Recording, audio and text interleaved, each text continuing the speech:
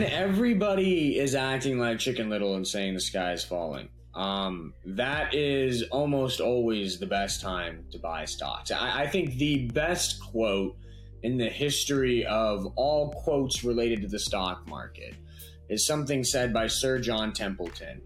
And the quote is that bull markets are born on pessimism, mature on skepticism, or age on skepticism, mature on optimism, and die on euphoria.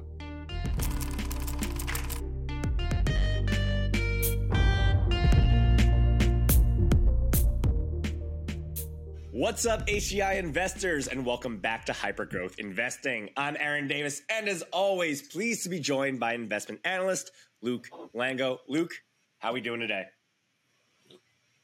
You know, Aaron, I'm doing great. I'm doing great. Stock market's off to a really hot start. As bad as 2022 was, 2023 is shaping up to be just as good on the good side. So really, really excited about that. Really excited about what stocks are doing. Really excited about what's to come next over the following 12 months. So all in all, I'd say I'm riding high on cloud nine right now. All right. Well, I'm looking forward to diving into all our topics in just a few moments. If this is your first time joining us, Hypergrowth Investing is the weekly podcast that picks the brain of investment analyst Luke Lango. Each week, we take an in-depth look at emerging tech and investment innovations, automation, clean energy, artificial intelligence, EVs, and more. Nothing is off limits. If you're joining us for the first time, we go up every Wednesday on YouTube, Spotify, Apple, Google, wherever you choose to listen to your favorite podcast. So make sure to hit like and subscribe to get Hypergrowth Investing as soon as it goes up. Again, I'm Aaron Davis, educator, lifelong learner, and your proxy into the mind that is the Luke Lango. Okay, Luke, we have to kick things off this week again with the macro because, frankly, I got to say, congrats on the macro call so far. You are basically the one of the only people out there shouting for a new bull market breakout in stocks 2 months ago. Everyone else was playing Chicken Little and saying that the sky is falling. Yet, here we are. And it looks like stocks are indeed rushing into a new bull market. The S&P 500 is already up 5% year to date. The NASDAQ is up almost 10% already, and we're still in January. So, coming from the guy who saw this rally coming, does it last? And if it does, what gives you confidence in saying that it will last? Well, Aaron, I'd like to start to answer your question by saying when everybody is acting like Chicken Little and saying the sky is falling, that is almost always the best time to buy stocks. I think the best quote in the history of all quotes related to the stock market is something said by Sir John Templeton. And the quote is that bull markets are born on pessimism, mature on skepticism, or age on skepticism, mature on optimism, and die on euphoria. And that's exactly how bull markets work. And the stock market is just a cycle, and it cycles between boom, bust, boom, bust, boom, bust. And it almost is opposite. The extremes are opposite to sentiment. That when sentiment is completely washed out, when everybody's pessimistic, when everybody says the sky is falling, that's when bull markets are born. And then everybody's like, oh, it's a bear market rally. You know, it's not going to last. It's a head fake. That's when bull markets grow and they get really powerful. And then people just say, okay, you know what? I believe in it. I think this is good. You know what? I'm still cautious, though. That's when bull markets really start to come into their own and start to top out. And then when everyone's like, all right, you know what? Bear market's never going to happen again. We're going to the moon. We're going to the stratosphere. That's when everything starts to collapse and come crashing down. So bull markets are born on pessimism and they die on euphoria. We had absolute pessimism in the back half of 2022. We've had big pessimism even here in January 2023 as stocks are rallying. So it's no surprise to me that a bull market is being born on the back of this pessimism. We've been, one thing I pointed out is that stocks were essentially flat in the second half of 2022.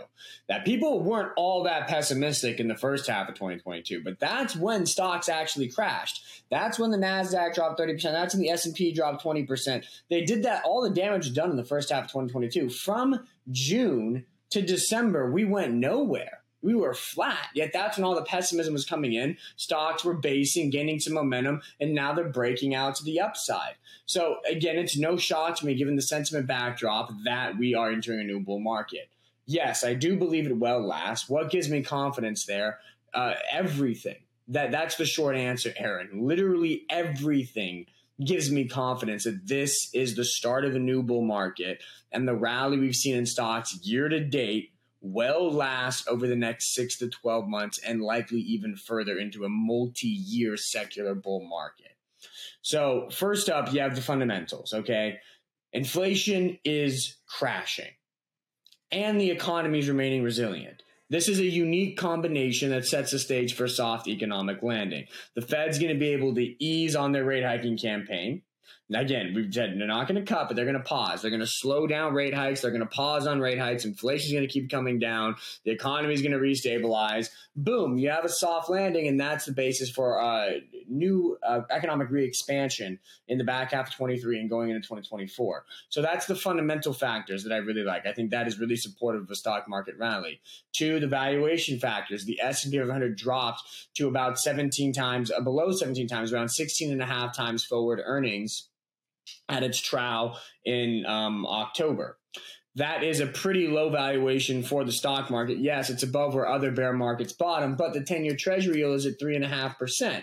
So when you look at the spread between earnings yields and treasury yields, what we have today is a pretty historically discounted market relative to when other bear markets bottom. So valuations are very attractive and have room for upside, not to mention every time inflation crashes, valuation multiples expand. So I think you're going to get very strong multiple expansion in 2023 as well. So that's the valuation upside that I'm seeing. The earnings upside, because the economy is resilient, is proving resilient to rate hikes, you are now getting earnings coming in better than expected. 10% of S&P 500 companies have already reported earnings, and average EPS beats about 4%. That's a very solid beat. Everybody's beating earnings because everybody got really pessimistic about earnings in 2023, and yet they're proving to be not that bad. Tech companies are bringing in costs. They're cutting jobs. It's allowing profit margins to re-expand. Consumers are still spending, so revenues are good. Inflation's coming down, so input costs are coming down. That's also allowing margins to re-expand. So you're seeing some really good signs out there that earnings are not going to be catastrophic in 2023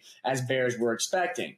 And then fourth, is all the technical indicators that we're seeing. We got a golden cross signal. The S&P 500's 50-day moving average crossed above its 150-day moving average for the first time in this bear cycle. Historically speaking, whenever that happens, 50-day cross is meaningfully above the 150-day after being below it for a long time.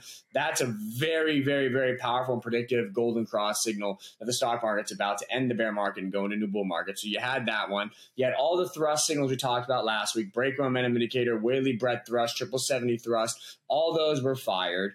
You have, there's a couple folks that they're calling the trifecta, which is, okay, you had a really bad year in 2022, but then you had the Santa Claus rally, which is the last 5 trading days of 2022 into the first 2 days of this year.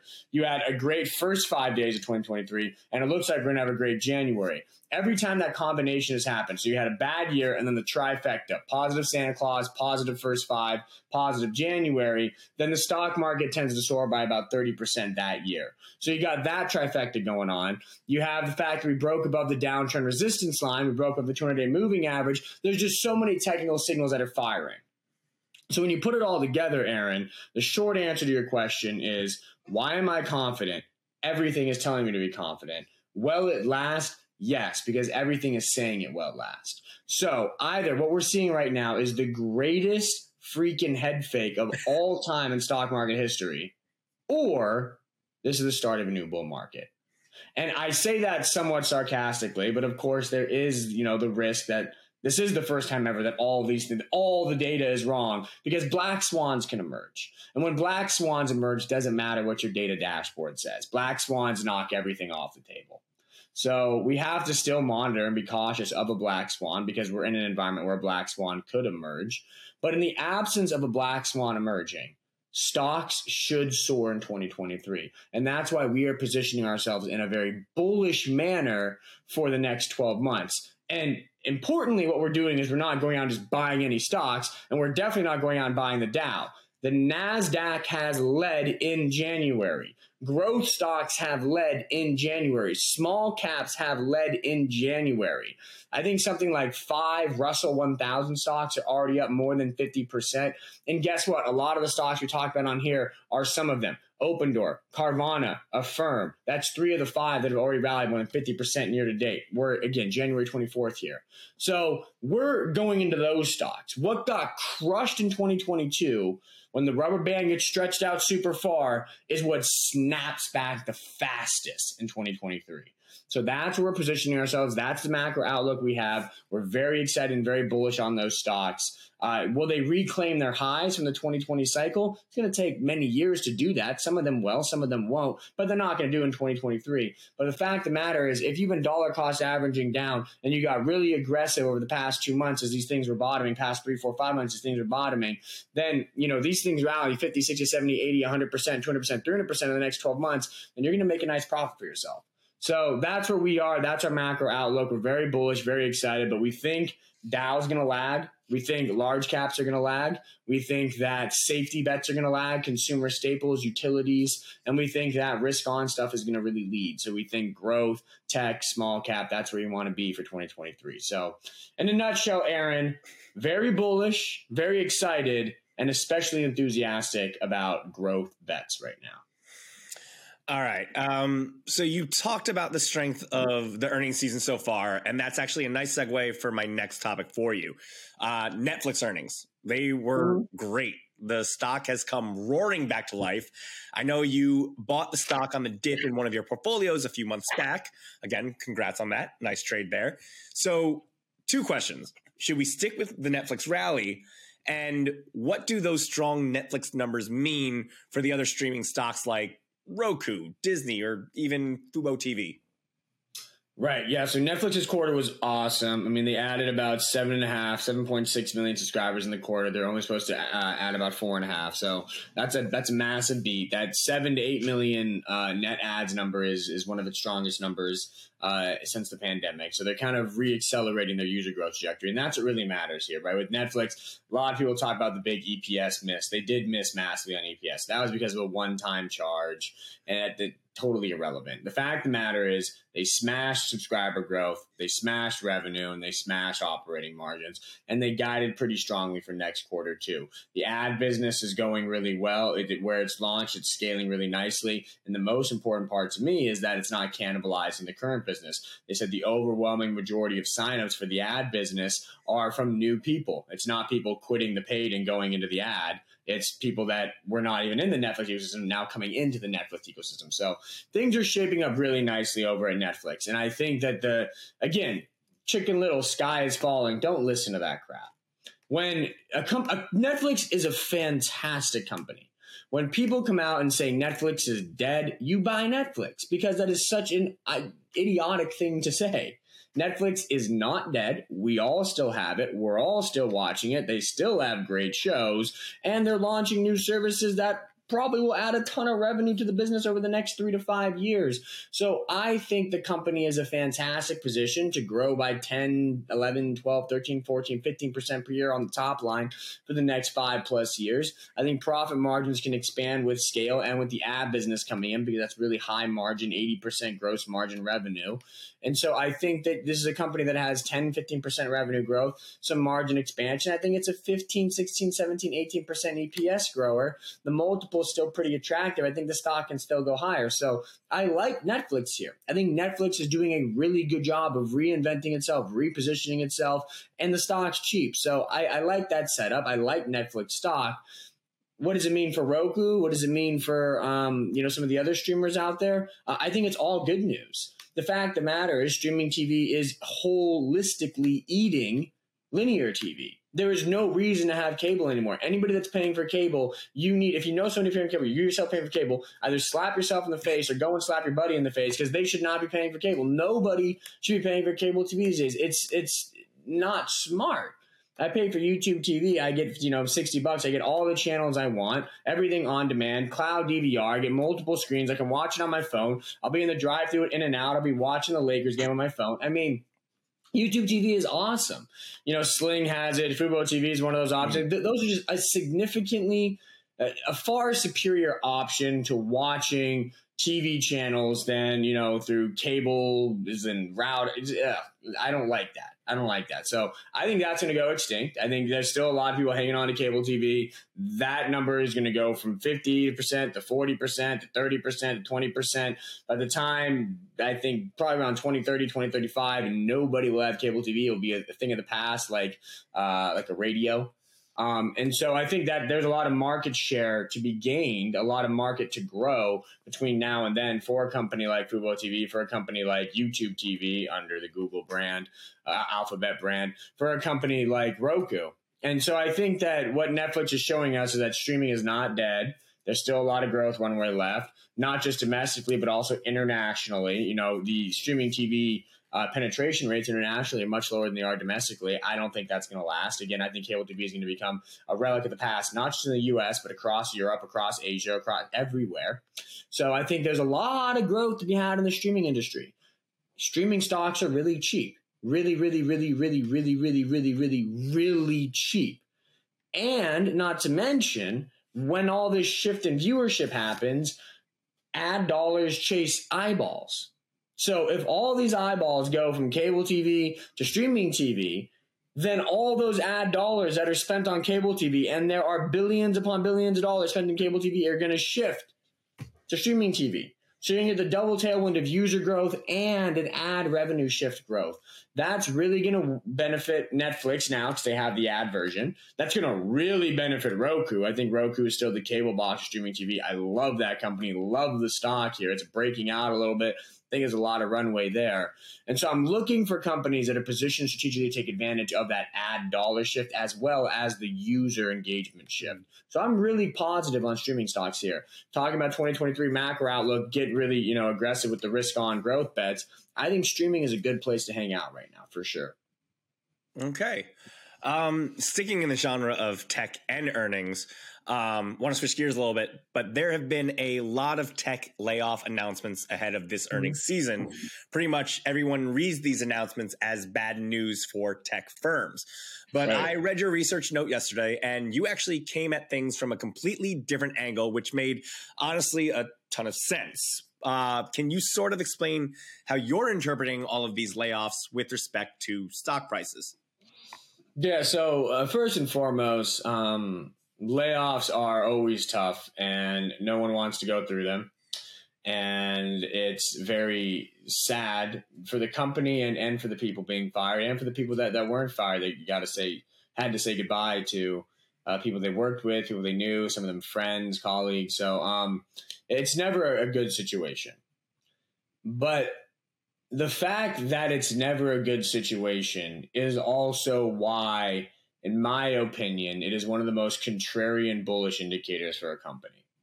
That if a company, we've talked about this before, the last domino to fall in a series of struggles for a company is layoffs, is the employees.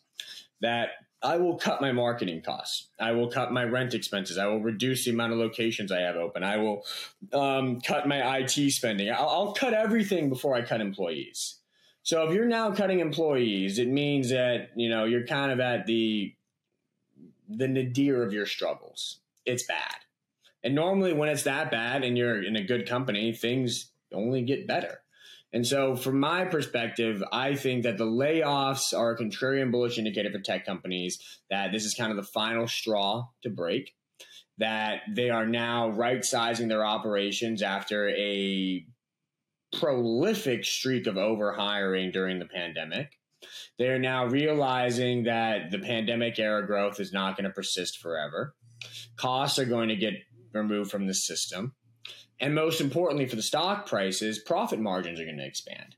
Tech stock prices, the NASDAQ, has completely followed NASDAQ profit margins. When tech profit margins are expanding, tech stocks rise. When tech profit margins are squeezing, tech stocks fall. Tech profit margins have been falling for the past 12 to 16 months. Tech stocks have been falling for the past 12 to 16 months. I think all of these layoffs, I think something like 3% or 4% of the entire industry has been laid off now. With all of these layoffs, that is a lot of expenditures that are going to be coming out of the system for these companies. And I don't think they were revenue significant revenue generating expenses. So I think these companies are removing expenses without removing revenue momentum. And the economy is remaining pretty resilient, so the revenue momentum should sustain. Net, tech companies, I believe, are going to benefit from continued and sustained healthy revenue growth in 2023 with lower expense bases, meaning bigger profit margins and bigger earnings. You're going to get upside earnings surprises out of the tech sector as a result of the layoffs you've seen announced over the past 3 to 6 months. So I hate layoffs. I hate hearing about them. I hate reading about them. And I feel very sad every time I see Spotify, Shopify, Meta, Google, all those things. And I read the stories about how some people over at Google were fired and some people at Twitter were fired. And it's like, that's just, some of those stories are pretty messed up if true. So that's terrible. But in terms of the investment implications of the layoffs, they are a positive for the stock price, for these stock prices, because they represent necessary cost reductions to re-expand profit margins and generate bigger earnings over the next 12 to 24 months. So I actually think these, and you have seen it, you go and follow the history. Anytime a company announces layoffs, especially in the tech sector, the stock soars. Wayfair announced layoffs, the stock soared. Spotify announced layoffs, the stock soared. Shopify announced layoffs, the stock soared. Alphabet announced layoffs, the stock soared. When did Meta stock? Meta's stock turned around from 90 to like 130, 140. That all started when Meta announced layoffs. And Wall Street was like, Zuckerberg finally gets it. He can't just spend like a drunken sailor. So historically, and we've seen it in the past 2 months, anytime a major tech companies announce layoffs, the stock prices soar. And I don't think that's a mistake. I think it's Wall Street saying, okay, it's about time we right-size the expenses. Let's grow reasonably and rationally now, and let's look to the future. So I think these layoffs are actually a contrarian bullish indicator for the industry. And they're yet another reason why I am especially bullish on tech stocks for their next 12 months. Well, one place that may need to start doing some layoffs soon is TikTok. The ban of the app continues. Now, college universities are jumping on board, banning TikTok from their Wi-Fi networks. And you've said that these bans are going to continue. You've also said that they are bullish for social stocks like Snap. Are you doubling down on that thesis with every new major TikTok ban? Yeah, I mean, entirely, because I think the university bans matter a lot more than the government bans. I mean, okay, so you can't access TikTok on government issued devices. Well, how many, 20 to 30-year-olds, that's actually, TikTok is all the way down probably to 12. So how many 12 to 30-year-olds are working for the government? I mean, not a lot. It's not I wouldn't say the majority of TikTok users are government employees, but the majority of TikTok users, or at least an impetus for the influence of TikTok, comes from college campuses. That college kids set trends. And when college kids are all on TikTok and doing cool things and posting funny videos, that permeates throughout society. And all of a sudden, the post-college crowd starts using it. The pre-college crowd starts using it. So I think trends kind of permeate from the college and high school crowds. And if colleges are banning access to TikTok on their Wi-Fi, so it's not just these universities are banning it from their devices, like the devices issued by the university. No, you can't access TikTok through school Wi-Fi. Some like University of Texas, Texas A&M, schools in Florida, Alabama, Iowa. You can't access TikTok through the Wi-Fi. That makes it much more difficult to access TikTok, right? And so I think that will have a negative impact on TikTok user engagement among the 18 to 24-year-old crowd.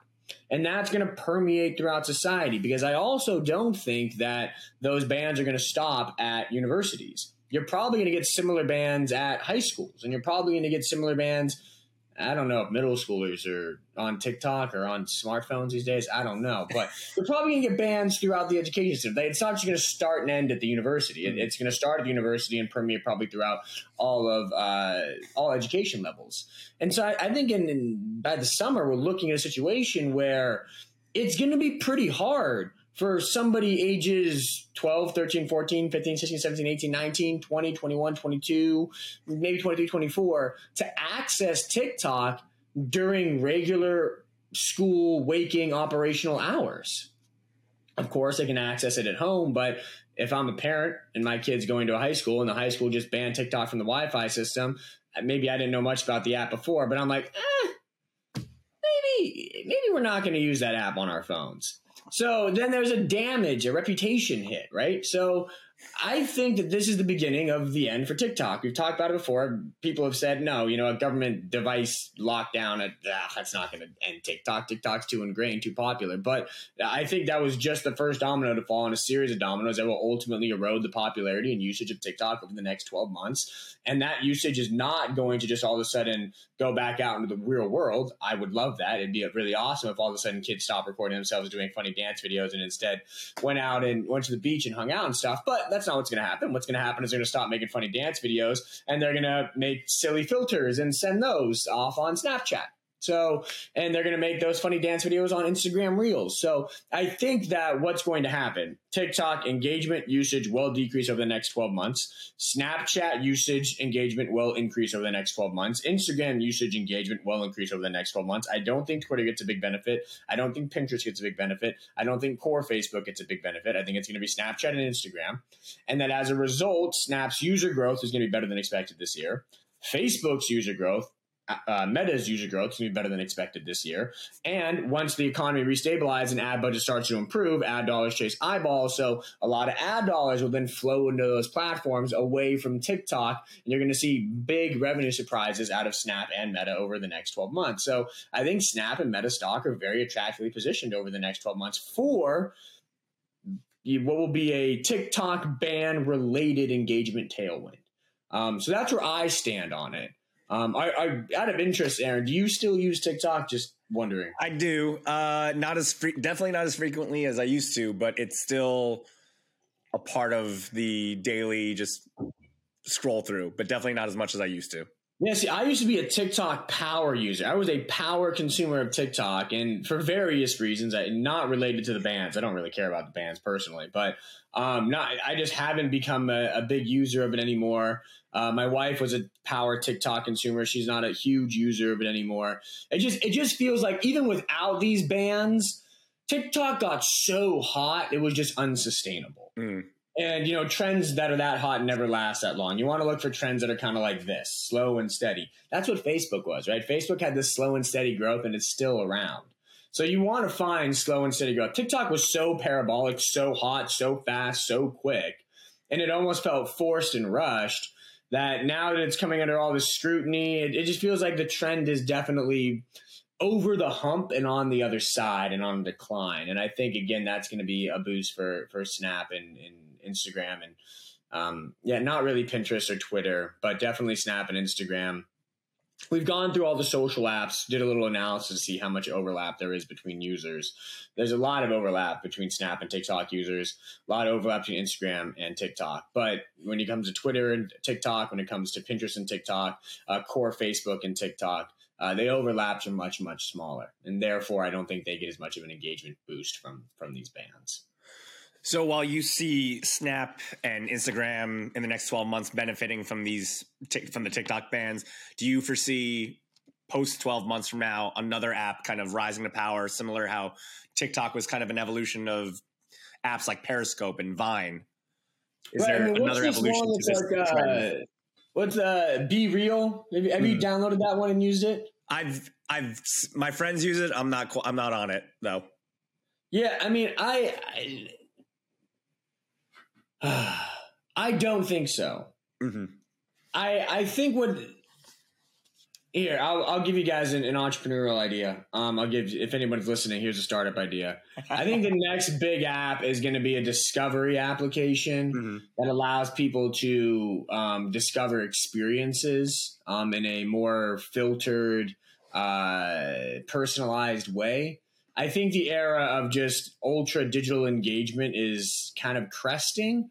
And I don't think the next app is going to be something where it's like, let's all live through our phones still. I think that era is a bit over. And I think the next application is going to be something where it's like, okay, I use this quick, fast, easy to find something I want to do in the real world, to find a concert, to find a sporting event, to find a movie that I want to watch, to find a dinner spot that I want to eat at, a recipe I want to cook or I want to try, a bar I want to go to, a trip I want to go on.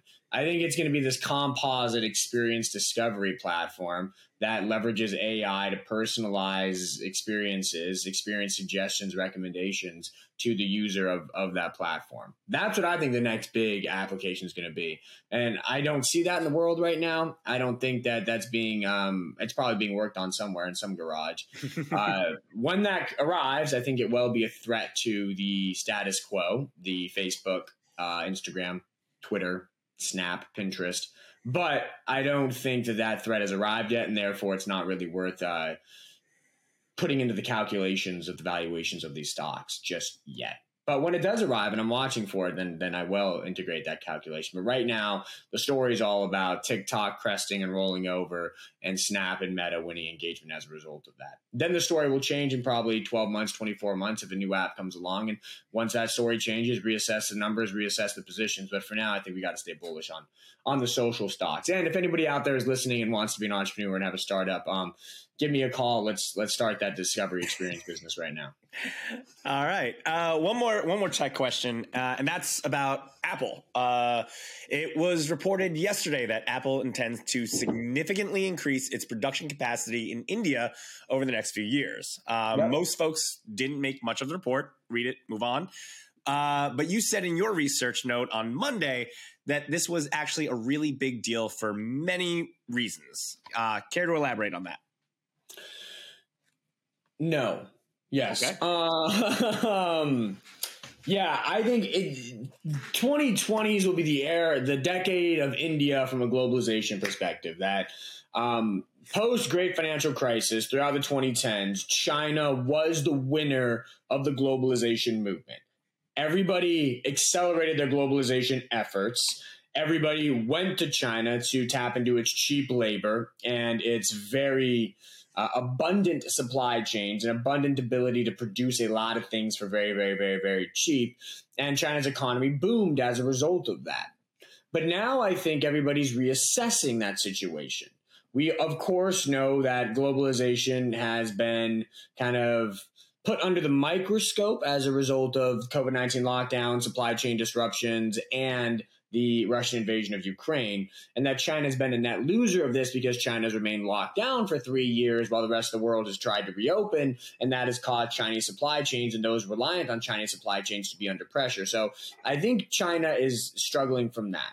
Then China is also struggling from the fact that their economy is basically very much handicapped by their COVID policies. And even now they try to reopen, I think there's been so much fear created around the virus in China that it'll take a while for the economy to get back to truly normal.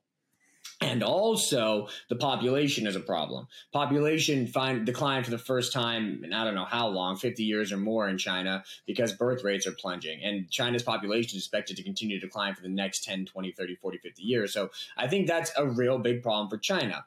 So a lot of companies are looking at the situation and saying, okay, we need to get out of China. Like we can't stay here. This situation is not good. There's a lot of talk out there that as a result of those conversations, companies are now going to bring it back to the U.S. That's not going to happen. Like, I hate to break it to you. It's not going to happen because labor in China was free to $2 an hour, and labor in America, Walmart just raised the minimum wage to $14 an hour. So we're not going to migrate from China to America and pay 7x the labor cost. That's just not going to happen. Okay. So what are these companies doing? Well, they're saying, well, where else can we go that has a ton of people, really robust supply chains, abundant supply chains, and really cheap labor? Maybe a couple hours south, India. And so, boom, now everyone's going to India. And I think that's going to be Apple's leading the ship. They're 5 to 7% of iPhones are made in India right now. They're trying to get that to 25% within the next few years. So Apple's leading that shift from China to India. I think everybody's going to follow suit. India is going to benefit from what I'm calling re-globalization in the 2020s. This is not deglobalization. We are not deglobalizing. We are re-globalizing. We are simply reshifting where our global supply chains should be located. Not in China, not in communist countries, not in Russia. They should be located in India. They should be located maybe in parts of Africa. They should be located in other places of the world that we can trust more readily than China and Russia. And as a result of that, the biggest winner of this is going to be India. The population is booming. They got a young population. They got an ambitious population.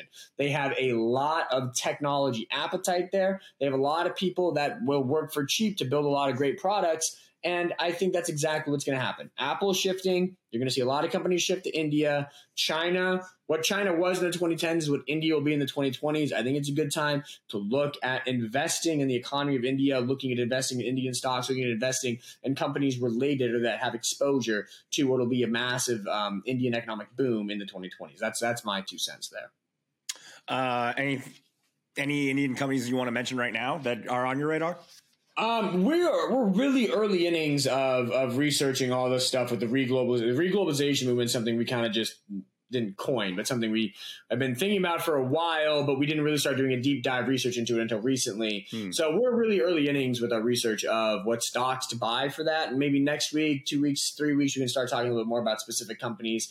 Don't have any for you right now, but I do know that's a place that if I'm invested for the next 5 to 10 years, I want to have exposure to India because I think that it's going to be boomtown there like it was boomtown in the 2010s in China. And remember, boomtown in the 2010s in China was really fun. You got the birth of Alibaba, Tencent, JD. I mean, these were stocks that went up many, many, many multiples over the course of years. They were secular compounders, big time winners. I think you're going to get similar results off in India. So I think it's going to be a lot of fun. We're looking at what the best options are, but right now I don't have any specific names for you outside of saying look into getting exposure to India right now. Okay. All right. Well, pivoting away from tech, Luke, I want to quickly revisit the psychedelics industry because that's a space you were really bullish on for the past several years, but we haven't talked much about it on these podcasts recently. Right. Any updates in that space that are worth sharing? Yeah, I mean, the drug development stuff there is happening mostly as planned. We'll get some big FDA results, or clinical trial results, rather, here in 2023. I think that'll move the needle for the industry significantly. But something that I'm kind of noticing is and I read a study recently, the incidence rate of depression in the United States is rising significantly. That depression and drug abuse related to depression are epidemics that Americans are increasingly facing every single day. More and more Americans are facing every single day. And psychedelics is the antidote to that. Psychedelics have massive therapeutic power when it comes to potentially curing depression, alleviating addiction, substance abuse. These are real struggles that Americans are facing right now. And why there's a pushback against trying to unlock the cure for those things, I don't understand. And I think the bigger those issues will become, the less pushback you'll have to psychedelic inspired treatments like psilocybin, and the more those will become destigmatized, mainstream, and eventually commercialized by companies like Compass Pathways. So I'm very excited about the movement. There's nothing really significant to report in terms of development updates, but I am, it's kind of weird to say, bullish on it because depression is on the rise. But I think a very big problem in the United States is mental health right now. And psychedelics, I believe, they may not be the perfect answer, but I think data shows they are a good answer and they're better than what we have. So why are we not unleashing the full power of it? I think it will be unleashed, and I think it's going to be a massive industry in the 2020s. And I'm very excited about, enthusiastic for the companies at the forefront of that, like Compass Pathways. So, yeah, not much to say outside of still very bullish on those stocks.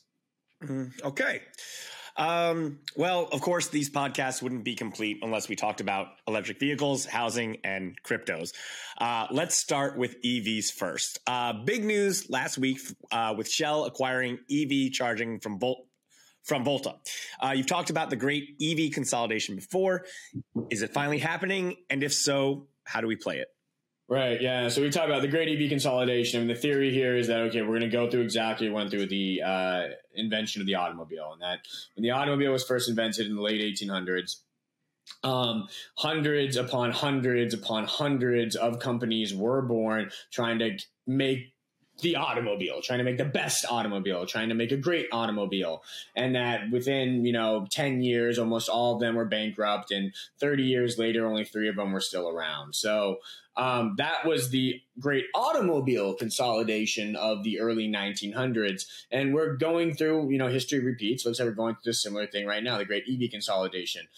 Tesla came out with the Model 3, boom, massive success. You started to see EVs everywhere. And then hundreds, it seems like, definitely dozens upon dozens. And it seems like hundreds of startups came out of the woodworks trying to capitalize on the EV boom, make the next best electric vehicle, a great electric vehicle. And the fact of the matter is very few of them will be able to do that. Most of them will fail. And we're going to get a massive consolidation in the EV industry, and extends, of course, to EV charging as well. So I do believe this EV consolidation is now underway. We've seen a few firms go bankrupt. We've seen a few get acquired. Volta got acquired by Shell. And I think this is going to continue to happen. You're going to get bankruptcies. You're going to get acquisitions. You're going to get this massive consolidation from an industry that has hundreds of players today to an industry that probably only has 5 to 10 players within 5 to 10 years. And that's why I think what you need to do right now is there's 2 ways to play it. One, you got to own the consolidators. So the ones that are doing the consolidating, the 5 or 10 that will make it through to the other side. I think that's probably the safest and best way to play the EV industry. Find the top-notch firms and invest in them. So how do we define top-notch? Well, you got to find a company that has great technology. You got to find a company that has great branding. You got to find a company that has a great management team. I think management teams are pretty much everything in this space right now. You get those 3, you probably have a company, and you get strong balance sheet with good resources. You get those 4 things and boom, you probably have a company that's going to make it to the other side and be one of the consolidators. So that's where you could invest. And that's one way I love to invest in the EV industry. But if you want to get a bit more risky, then one way you can invest is invest in the consolidated. So don't invest in the companies that are going to go bankrupt, but invest in those second tier firms that don't have what it takes to compete with a Tesla or a charge point in the EV charging space, but also have a unique value proposition, and their stocks are really beaten down, like a Volta, because then that company will get acquired, and acquisitions happen at premiums. Volta stock, big loser from 10 to 50 cents, but then it got that pop from 50 cents to 90 cents on the acquisition. That's a double almost overnight. So there are some huge winners to be had in what I'm calling the second tier of EV companies that won't make it to the other side by themselves, but still have unique enough value propositions to be takeover targets in this consolidation.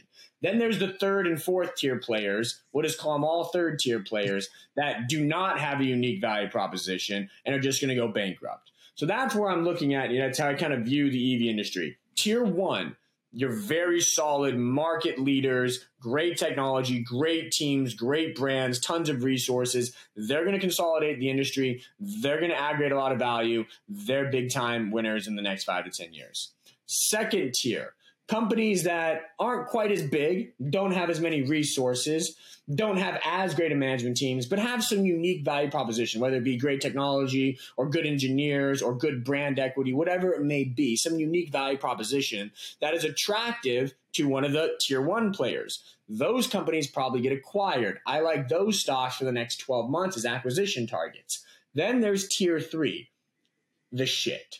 These are just the companies that try to capitalize on a boom, have no idea what they're doing, running out of cash, burning cash, just incinerators. They're going to zero. No one's acquiring them. There's no lifeboat coming. Stay away from those. Tier 1, 5 to 10 years. Tier 2, next 12 months. Tier 3, GTFO. Say goodbye forever. So that's how I'm looking at the industry right now. Volta fell into tier 2. I think the tier 1s you're talking about in the EV charging industry, definitely ChargePoint. In the EV maker industry, I think you're talking about, the Rivians, the Lucids, the Teslas. They are powerhouses in the industry. And then tier 3, you're looking at Lordstown Motors, you're looking at Arcimoto, you're looking at Electromechanica. I think those companies are just, there's no future there.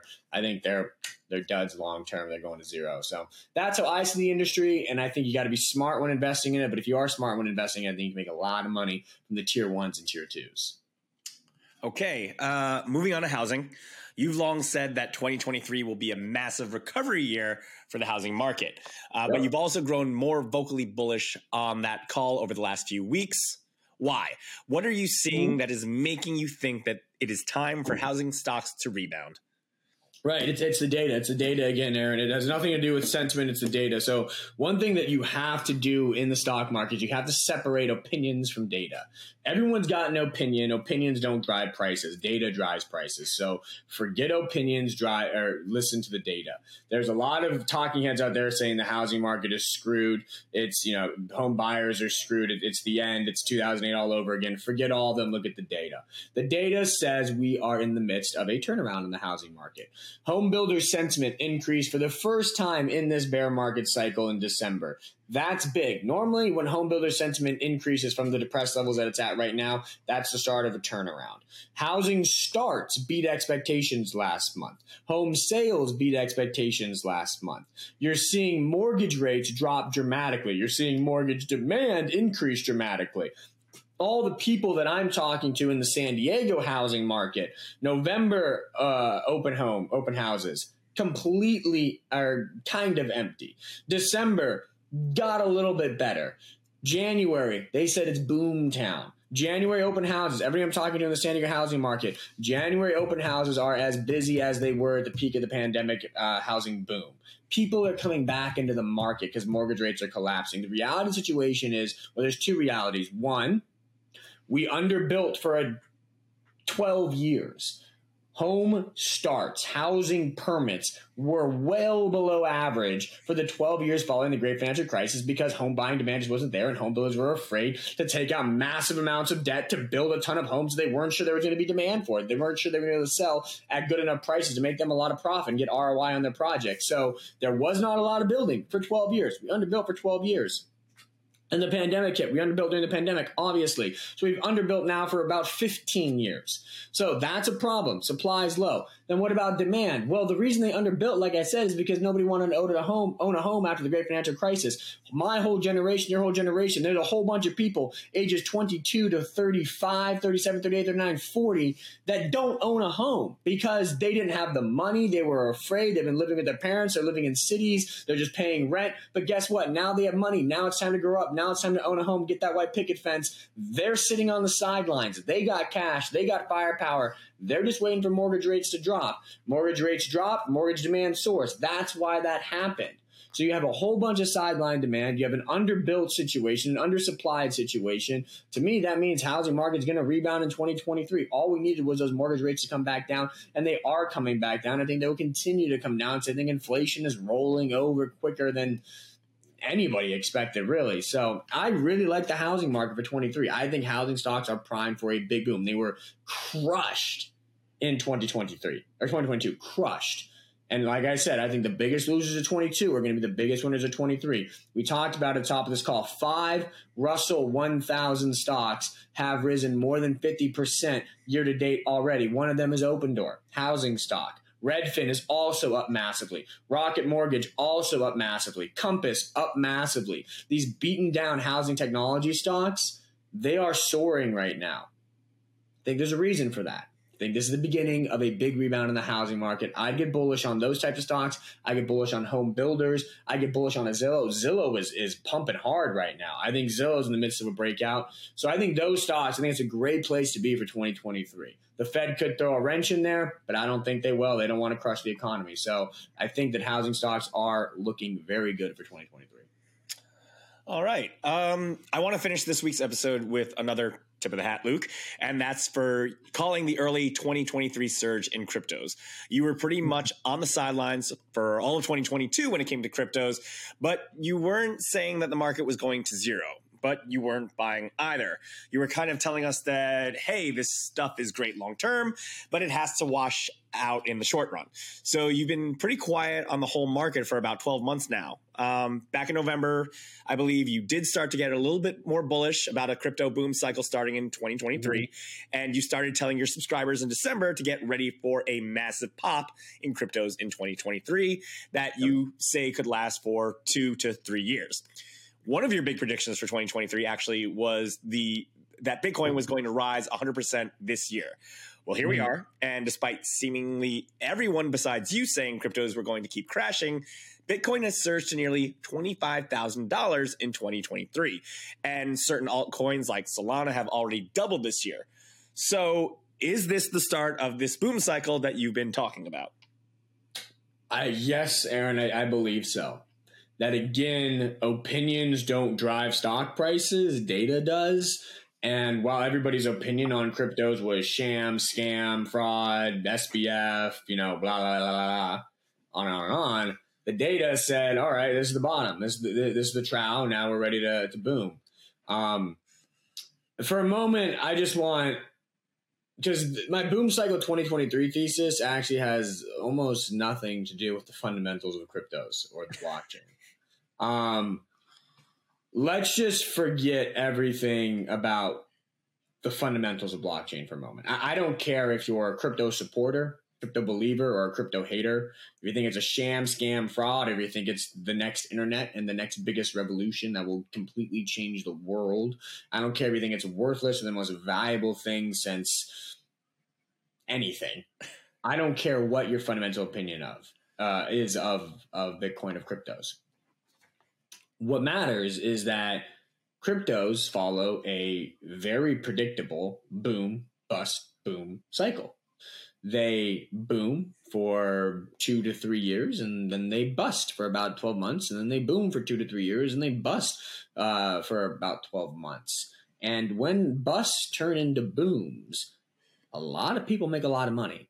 That crypto has proven to be a money printing machine, the fastest, biggest money printing machine in financial market history. When this bust cycle turns into a boom cycle, it's happened 3 times before.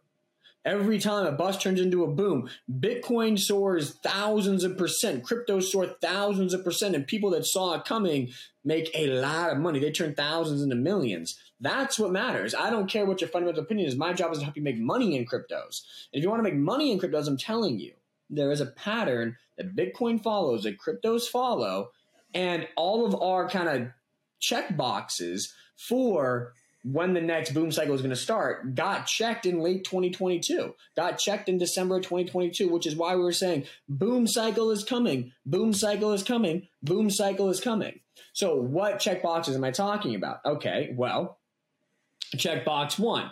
During crypto winters, Bitcoin almost always falls about 80%.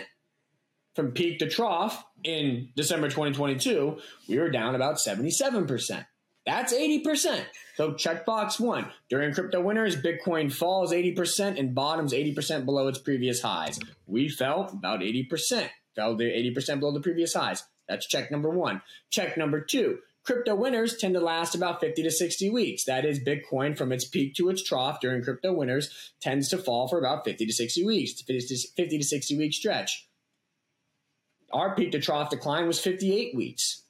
Right in that range, right in that sweet spot. The timing lines up perfectly. Checkbox number 2. Checkbox number 3, okay, money supply. The Fed, when M2 money growth is positive year over year and increasing, Bitcoin prices tend to rise as well. The correlation is very, very, very, very, very strong. We check that box off. M2 money supply, it's as low as it's ever been, money supply growth year over year. And it's cyclical. So if we're as low as it's ever been in the cyclical, that means it's going to turn higher. As it turns higher in 23, crypto prices should follow suit. So that's the third checkbox that happens. Fourth checkbox, Bitcoin always tends to bottom in a crypto winter about 12 to 16 months before a halving event. Next halving is April 2024 estimated. We're 15 months before that. So we're in that 12 to 16 month before halving window that historically coincides with crypto bottoms. Check box number 4. Right? So you kind of add all these up and it's like, whoa. The technical patterns here are so clear. All the stars have aligned outside of opinion, but opinion doesn't matter. All the stars have aligned from a data perspective showing me this is the bottom. 16.5 was the bottom. Now we boom. How much do we boom? Well, in the 12 months before a halving cycle, when we're going to do a new boom cycle, cryptos tend to retake about 38% to 50% of the previous winter's losses. So if we repeat that, then Bitcoin goes to around 40K this year. I think that's what we do. I think Bitcoin's sitting around 23 right now. I think it goes to 40K this year. So I think we boom. And then what happens in the year of the halving? You go to new highs. So I think we go to 40 this year. Then I think we go up to 80 or 100 in 2024. So I think this is the start of a pretty big crypto boom cycle. I'm getting pretty bullish on cryptos. I think it's time to buy altcoins. To your point, so Bitcoin is up, I think, like 30, 40% year to date. Solana is up more than 100%. There are, I believe, like 7 or 8 tokens in the top 100 that are up more than 100% year to date. When Bitcoin rises, altcoins rise a whole lot more. They're high beta plays on BTC. So if I think a BTC boom cycle is coming, a crypto boom cycle is coming, and BTC is going to rise 100%, 200%, 300%, that means certain alts will probably rise 1,000% or more. So I think it's time to get not pretty aggressive, but if you've been waiting to buy the dip in cryptos, now, well, the time to buy it was in December 2022, but now is still a good time, I believe, to start taking bites at, Solana, Cardano, taking shots on gold for various altcoins. I think that will pay off in a 12 to 24 month window, because I think we are entering a new crypto boom cycle, and that crypto prices are going to go higher from here, materially higher over the next 12 to 24 months. All right. Well, that covers all our topics, but we do have some fan questions, starting with Tel7. What's your take on Enersys, ESS Tech, and EOS Energy? All are involved in the energy storage sector. Any of these stand out from the crowd? Yeah, I like what ESS is doing with their iron flow. I think EOS is interesting too. Enersys, I don't know much about right now. The problem for me with those is that they're all working on technology that is very promising in the energy storage space, but is not totally proven to be scalable or work at scale. And therefore, there's a lot of execution risk with that.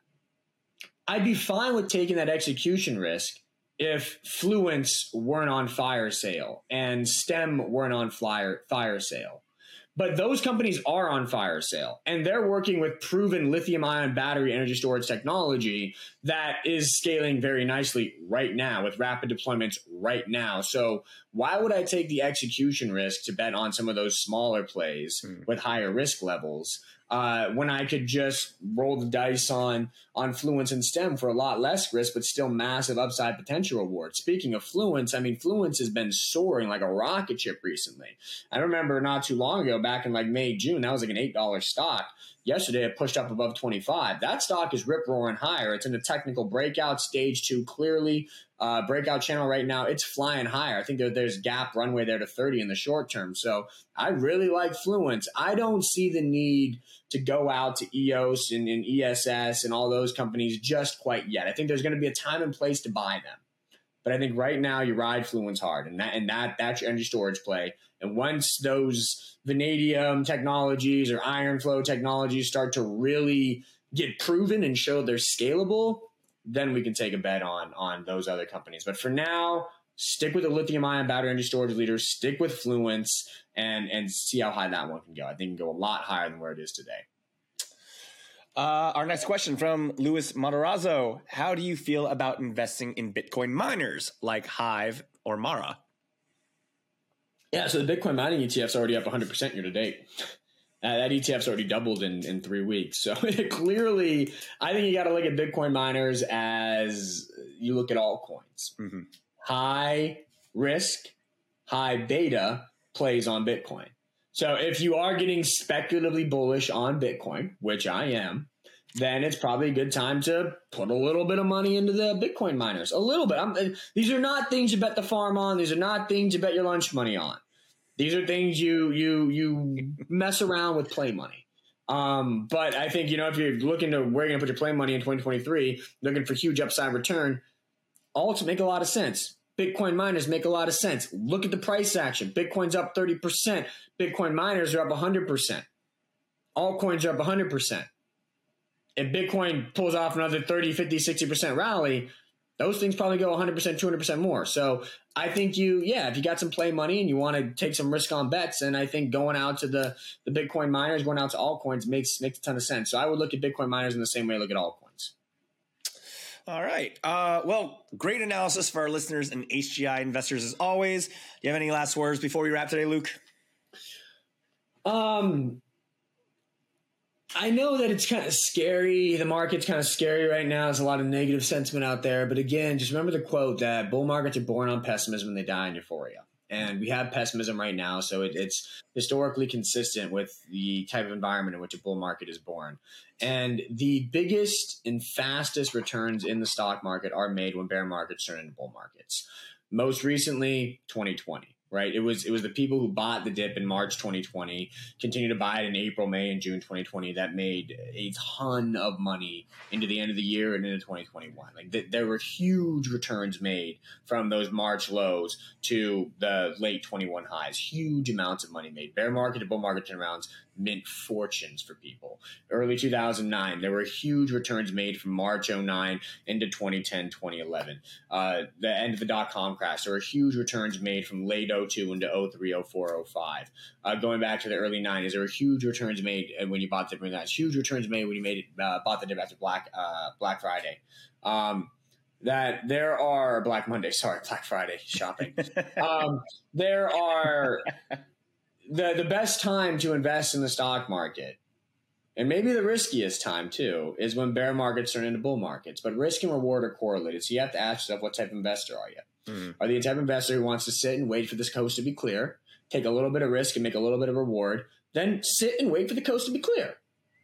But if you're the type of investor that, wants to make a bit more, is willing to put a bit more risk on the table for the potential of higher returns, then now is a pretty good time to start taking some shots in the market, some big shots in the market.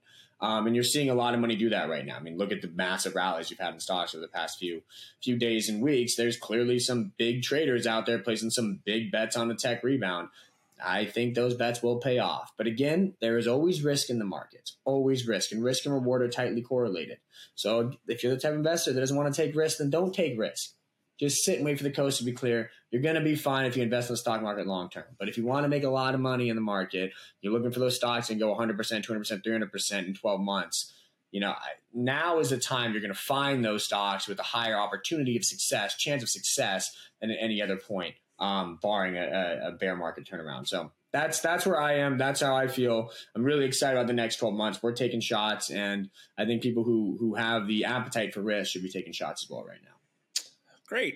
Well, again, I'm excited for the next 12 months too. And I want to thank everybody for listening. Please, if you have any questions or comments for Luke, leave them in the comments section. We love to hear any feedback on any topics you'd like us to cover, and always to see if we can answer any of your burning questions. As always, please don't forget to like and subscribe, and we will see you all next week. Until then, bye all.